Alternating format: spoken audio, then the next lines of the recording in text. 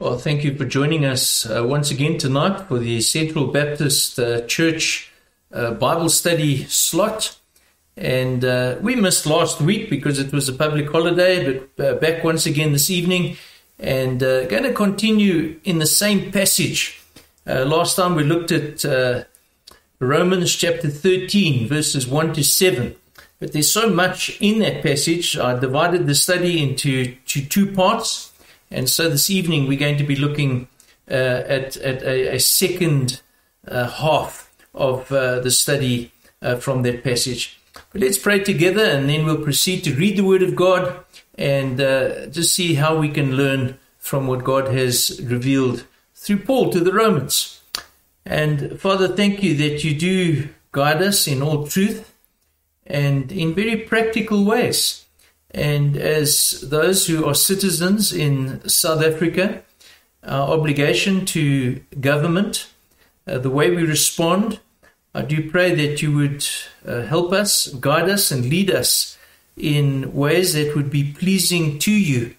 And Lord, a reflection of your own greatness and glory as we, your people, live out faith in the communities that you've placed us. And so we do pray for your Holy Spirit as he leads us tonight, leads me in the words that I use, in the sentences that we construct and share together.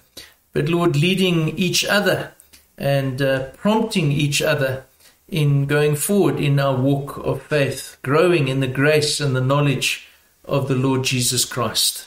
Amen. So do take up your Bible and Romans chapter 13 and follow with me as we read this passage together. So Romans 13, let every person be subject to the governing authorities, for there's no authority except from God, and those that exist that have been instituted by God. Therefore, whoever resists the authorities resists what God has appointed, and those who resist will incur judgment. For rulers are not a terror to good conduct, but to bad. Would you have no fear of the one who is in authority? Then do what is good, and you will receive his approval. For he is God's servant for your good. But if you do wrong, be afraid, for he does not bear the sword in vain. For he is the servant of God, an avenger who carries out God's wrath on the wrongdoer. Therefore, one must be in subjection, not only to avoid God's wrath, but also for the sake of conscience. For because of this, you also pay taxes, for the authorities are ministers of God, attending to this very thing.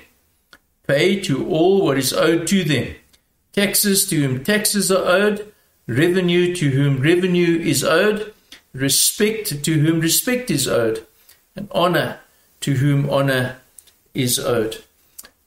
Again, just the privilege that we have, the Word of God, that we can study, that we can read for ourselves and learn from it. Now, I don't know how much you remember from our study 2 weeks ago, but I tried to establish that evening from this passage something of the relationship between God and government. We try to elaborate on that, to see something of the accountability and the responsibility that government has to God and the authority that he delegates to them.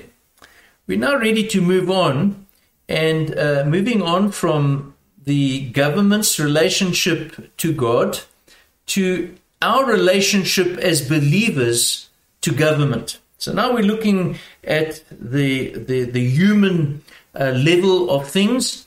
How do we relate as Christians to government, those who are placed in authority? I do want to remind you that Romans 13 follows Romans chapter 12, verse 1. And remember where Paul urged the Romans and urging us to present our bodies as living sacrifices, and doing so as those who reach back into the mercies of God, knowing that it is by grace we have been saved, knowing that God has taken the initiative, that while we were yet sinners, Christ died for us. And so really all that follows from Romans chapter 12, verse 1, is an outworking of that faith, living out that which God has done within us in expressing our worship, our sincere worship to Him. And so as we look at this particular passage, our offering of ourselves as living sacrifices, loving and serving and worshiping God in every area of life.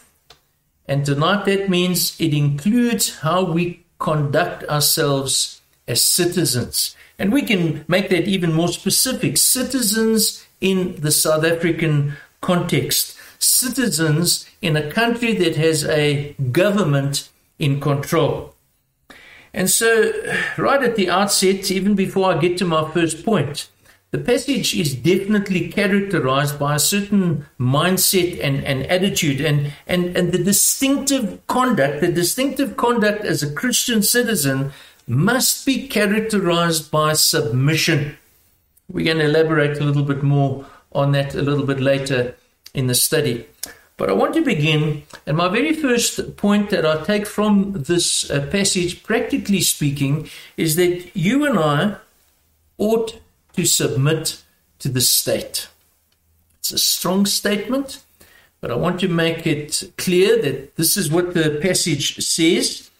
There are reasons, and there's some good reasons that the Apostle Paul gives in this passage, which should convince you and convince me about submission to the state. And I'm going to run through a couple of these reasons. The first one being that civil authority is God's servant.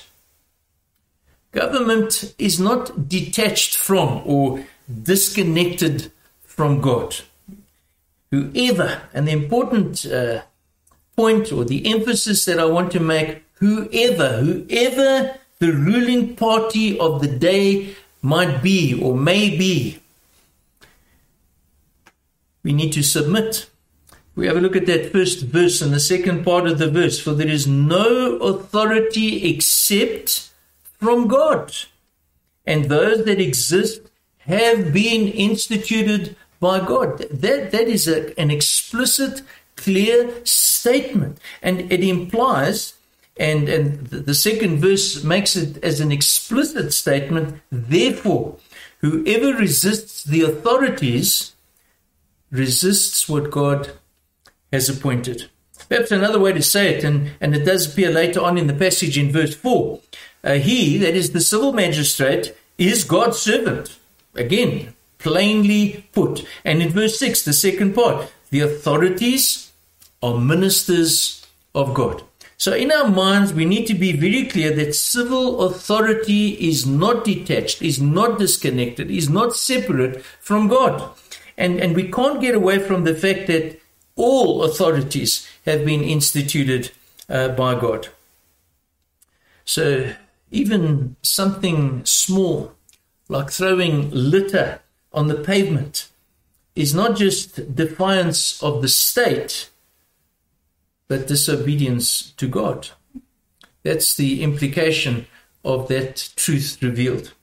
But a second reason that Paul elaborates in this passage on is civil authority is there for your good. It's there for our good. I don't know what it was like at high school for you, but I remember my days at Parktown Boys High School as a boys' school when the teacher was not in the classroom. Chaos erupted. And most times somebody was keeping an eye open to see when the teacher would be coming back or when the teacher was about to open the door, and suddenly order once again prevailed in the classroom. And it's a fact of life that in whatever circumstance there may be, is if there is no authority, chaos reigns, disorder prevails. And so it's good for me, it's good for you that there is a government in place so that anarchy is not the order of the day. So verse 4 actually states it, that for he, that is the magistrate, that is the authority, he is God's servant for your good. Without authority, people just do whatever is right in their own eyes. And we can see that in certain places of the world where there are factions and countries are fractured and divided, and there is no single authority, is chaos reigns in the country. There's no order, and it's not good for the people. It's ultimately the citizens, the ordinary man and woman in the street, the children that suffer as a result of an absence of that authority being in place. Thirdly, civil authority exercises justice. Citizens cannot do as they please.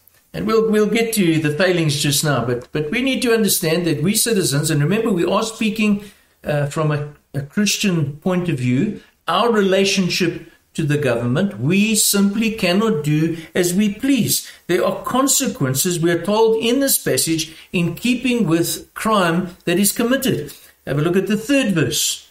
For rulers are not a terror to good conduct, but to bad.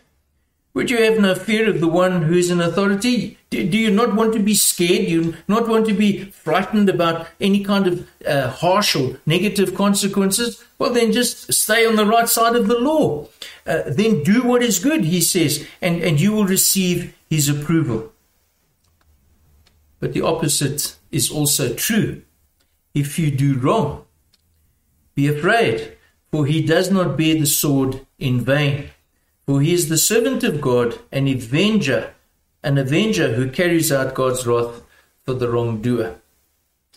If you do not submit to the authorities, then they have every right to punish the evildoer, the lawbreaker, and even doing so in an extreme sense, but we won't pick up on that topic tonight in terms of capital punishment. Number 4. This takes our thinking to just a little bit of a deeper level, in that Christian citizens should not violate their conscience.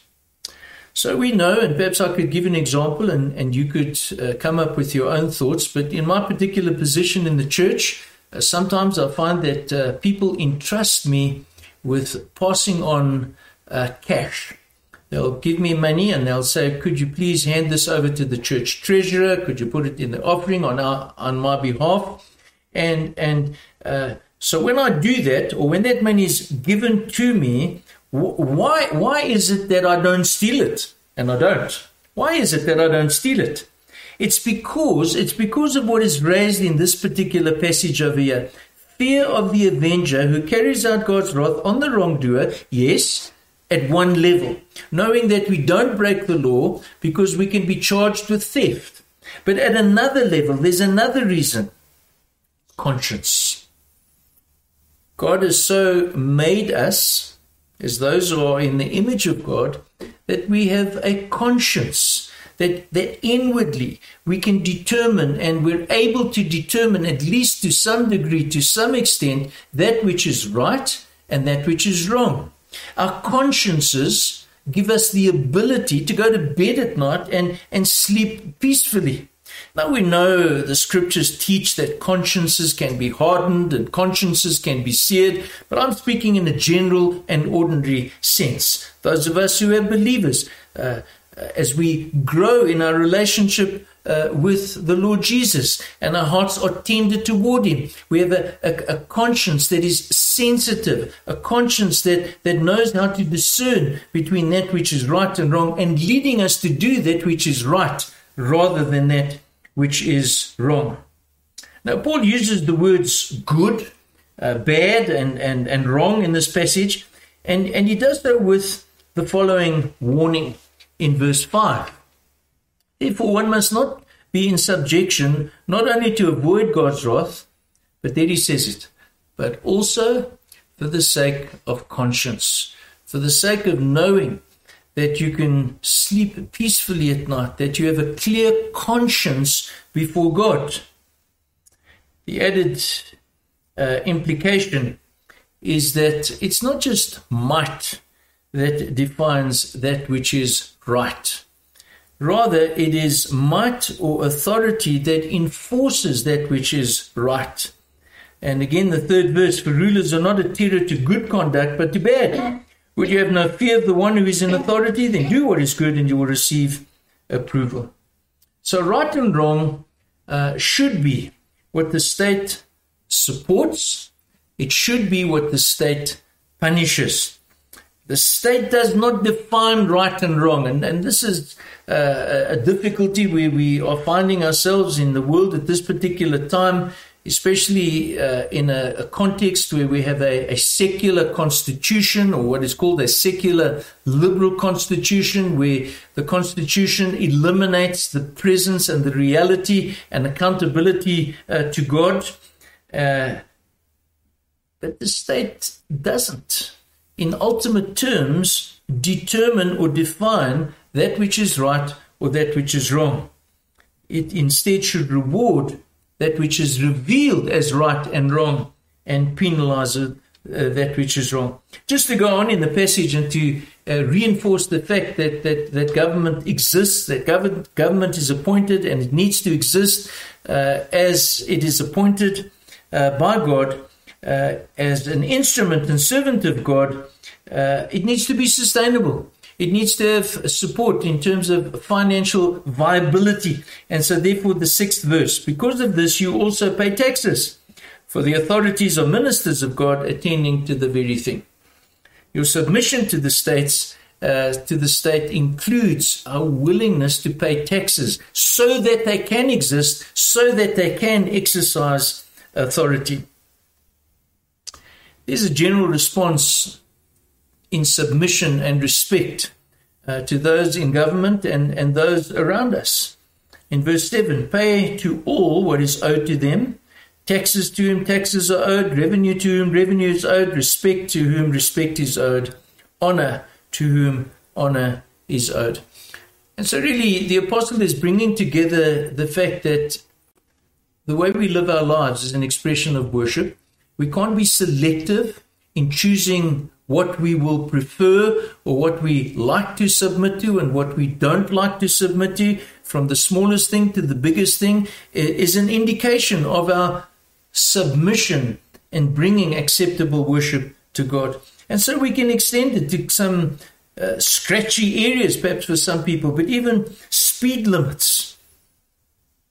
Submitting to the speed limit is a form of expression of submission to the authority which is in submission to God. Building codes or paying a municipal account, or as South Africans we need to learn this. This is not just about people, but God is in the picture, and God is honored when right is done and wrong is pushed aside. Well, the argument, I believe, from this passage is clear. We believers ought to submit to the state. Those reasons given, just to remind you, the civil authority is God's servant. There for your good and for my good. They are there to punish wrongdoers and to reward those who do good.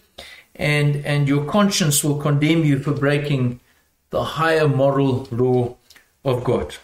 Now, that said, let's move on. That's the ideal. That's what the passage teaches. We should be conforming to that. We should be pursuing that. We should be striving toward that. And if we were living in a perfect world, we could end the sermon right there. But we don't. Historically, and even biblically, we know that civil authorities don't always do what they're supposed to do. Civil authorities don't always reward good and don't always punish bad. And in some instances, they get it wrong.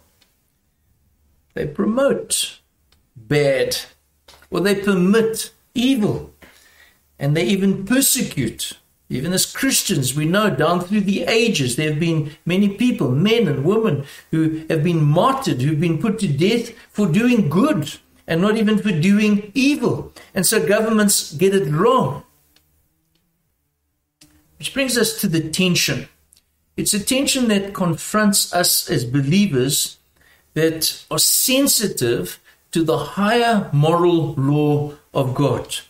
What do you do? What do I do? What will we do when government policy goes against the clearly stated, revealed will of God. And there's some examples that exist. What does a Christian doctor do if the law obligates him to perform an abortion or to give a lethal injection to an elderly person because they feel that that life is over? What am I going to do? What are we pastors going to do when we are obligated by law to officiate at same-sex marriages? What will we do? The law requires us to do it. There's a tension that exists. And so that brings me to my second half of this particular message tonight. And I want to speak to the issue or raise the issue. You ought to submit as a Christian to the higher authority. There's a quote I will use. It's from a young man. In fact, was the son of a previous Sunday school superintendent here at Central, but many, many years ago. This man actually served with me at my previous church. He was a fellow elder at that particular church. Well, his son declared himself to be what he called a selective conscientious objector. This was way back in the 1970s, and he refused to submit to a call-up instruction to military duty. Now, I don't want to discuss the merits and the demerits of his particular case, what he did, what he didn't do, but I do want to quote what he said in correspondence to the state. And this is the quote. My essentially moral, as opposed to pragmatic view of South African society, springs ultimately from my commitment to God as a Christian. Now, here's the crux of the point that he makes. Where the laws of men depart from the law of God, there can be no obligation to obey those laws. Now, I think he got it right. Where the laws of men depart from the law of God, there can be no obligation for us to obey those laws, those specific laws.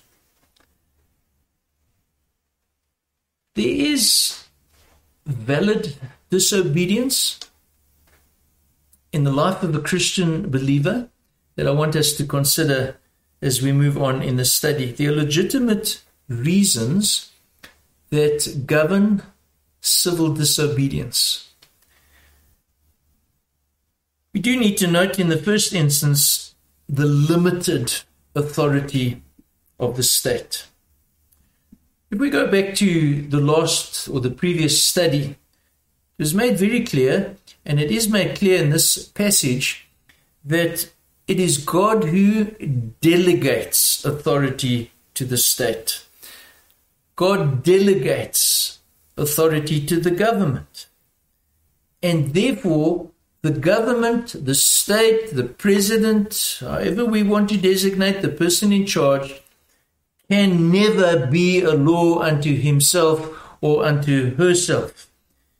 Government ought to operate within the scope of derived authority.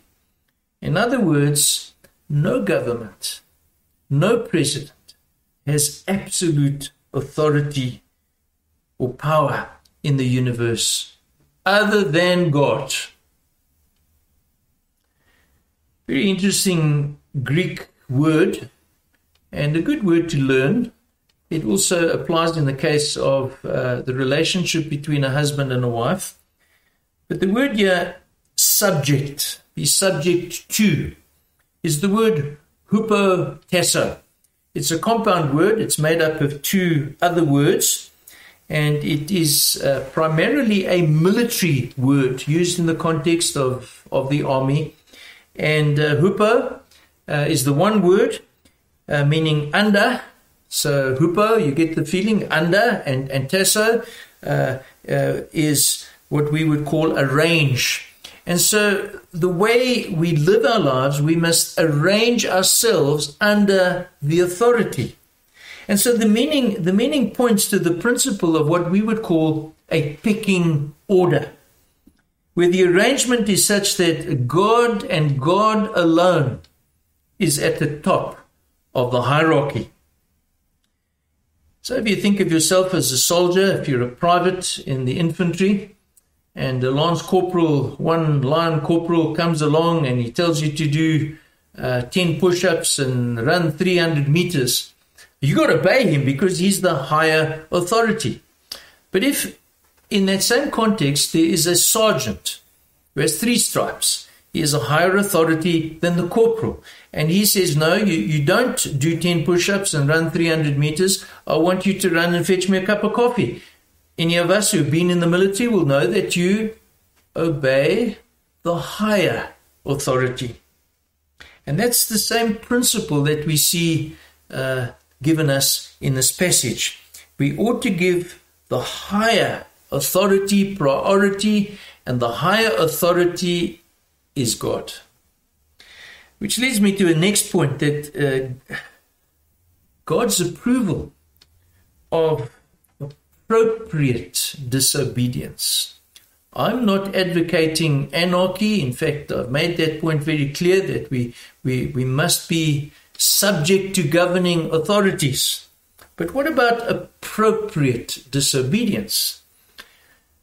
The principle given us by Jesus in Mark chapter 12, verse 17, we must render to Caesar the things that are Caesar's, and to God the things that are God's.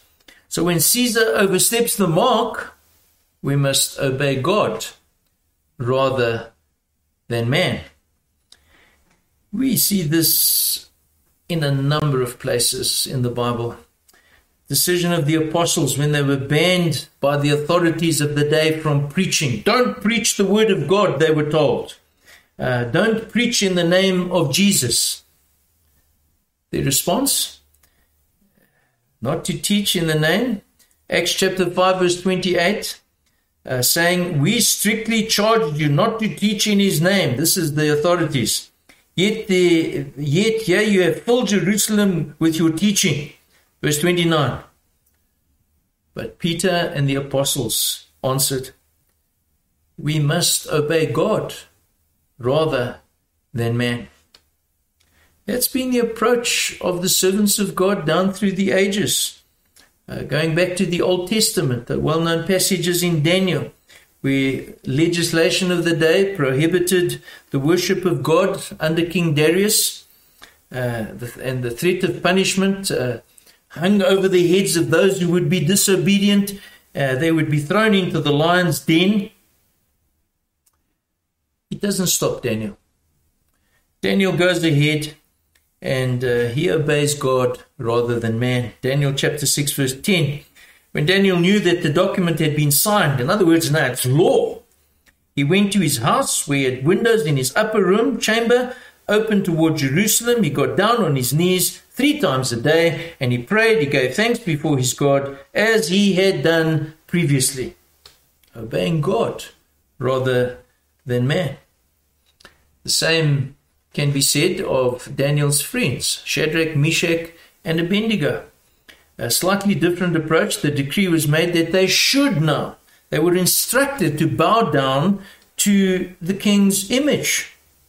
So in the one instance, Daniel is forbidden to worship. His friends were commanded to worship idols, lesser gods. They would not. Once again, we read Daniel chapter 3, verse 9. I'll just pick up in some of the verses. O Nebuchadnezzar, we have no need to answer you in this matter. If it be so, our God whom we serve is able to deliver us from the burning fiery furnace, and he will deliver us out of your hand, O king. But if not, be it known to you, O king, that we will not serve your gods or worship the golden image which you have set up. Do you see something of the attitude of these men? They understand that they need to obey God rather than Caesar.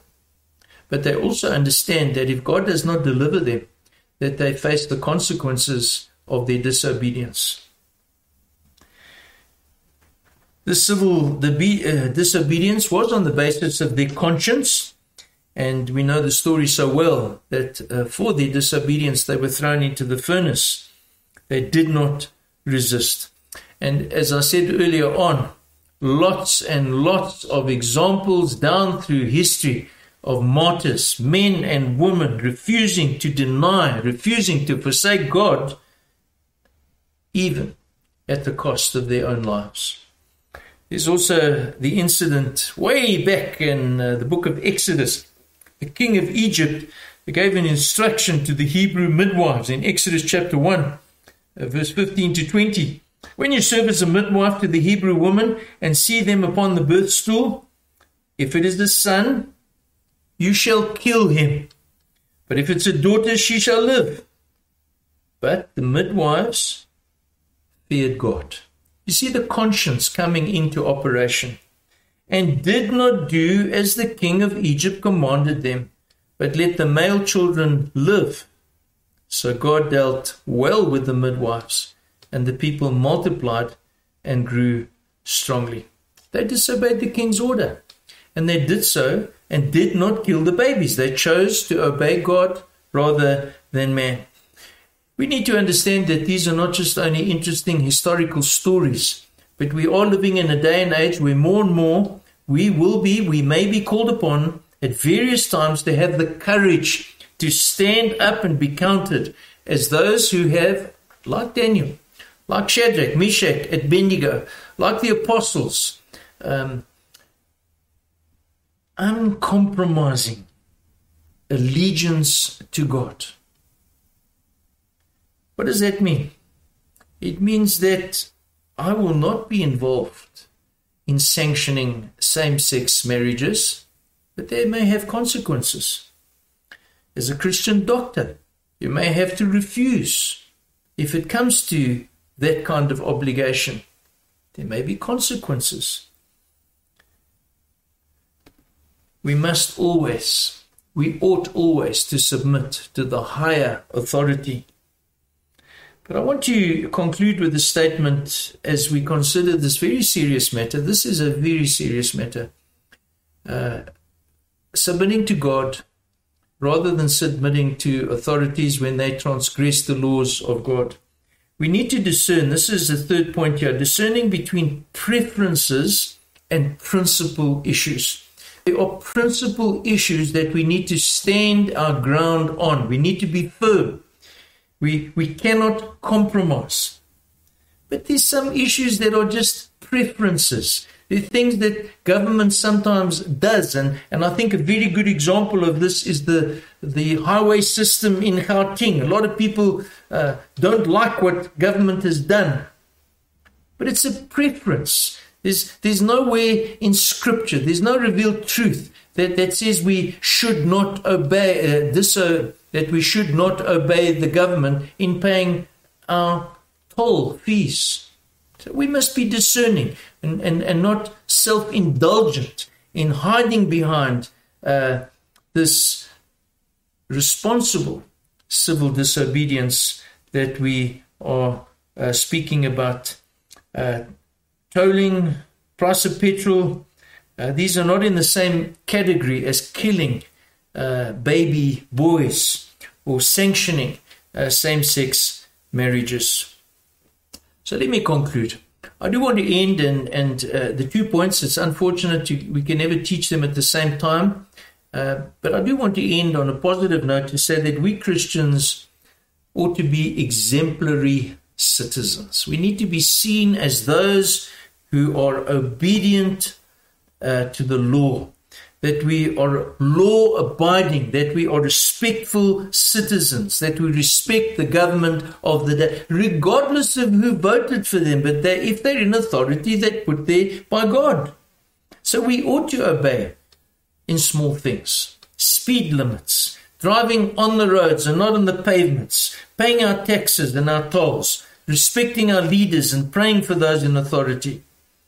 We must be careful that civil disobedience should never be an excuse to serve our own selfish motives, but rather an expression of our love and devotion and allegiance to God, with concern for the glory of God and the name of God and the law of God, always conducting ourselves in a way that honors His name. Now, I'm done. But we do have a page of a number of questions, discussion questions that you can tackle if you are part of a Bible study group following these studies. And you can look through those questions. Do take a snap shot of those questions. But that is the second page. And Jamie, I wonder if you could flip over to that second page. And again, if you'd take a photograph of this, we have sent this out to all our members in the church. It is an opportunity to express our concern that government is seeking to pass a law that will restrict religious freedom. Now, they will be entering into territory where we will have to make decisions about obeying God rather than man. But we trust it doesn't get to that. We trust that our government listens to the citizens of this country in not propagating and proclaiming laws that are contrary and against the worship and the freedom of religion in this country. So a very applicable study tonight in the context that we're living in. And God bless you. I'm going to close in a word of prayer and trust you have a good evening further. Lord, give us much wisdom. It's so easy because so often our own motives get mixed up with that which is true and right. May we be a people who always act in a God-honoring, Lord, ways that honor you, ways that conform to that which you have clearly revealed in the scriptures. And Lord, give us courage, we pray. And we, again, as we conclude this study, pray for those in authority tonight, for the president, for his cabinet, for those in parliament, that they would be sensible, understanding that they are not a law unto themselves, that there is a God in heaven, and that they will be held accountable in the final analysis of things. And so, Lord, may you stir in the consciences of our nation, thinking especially of those who lead and have responsibility, and may they be those who bring about justice in good for those who are law-abiding, and Lord, justice for those who break the law, we pray. And so be with us, continue to help and lead us and guide us in Jesus' name. Amen.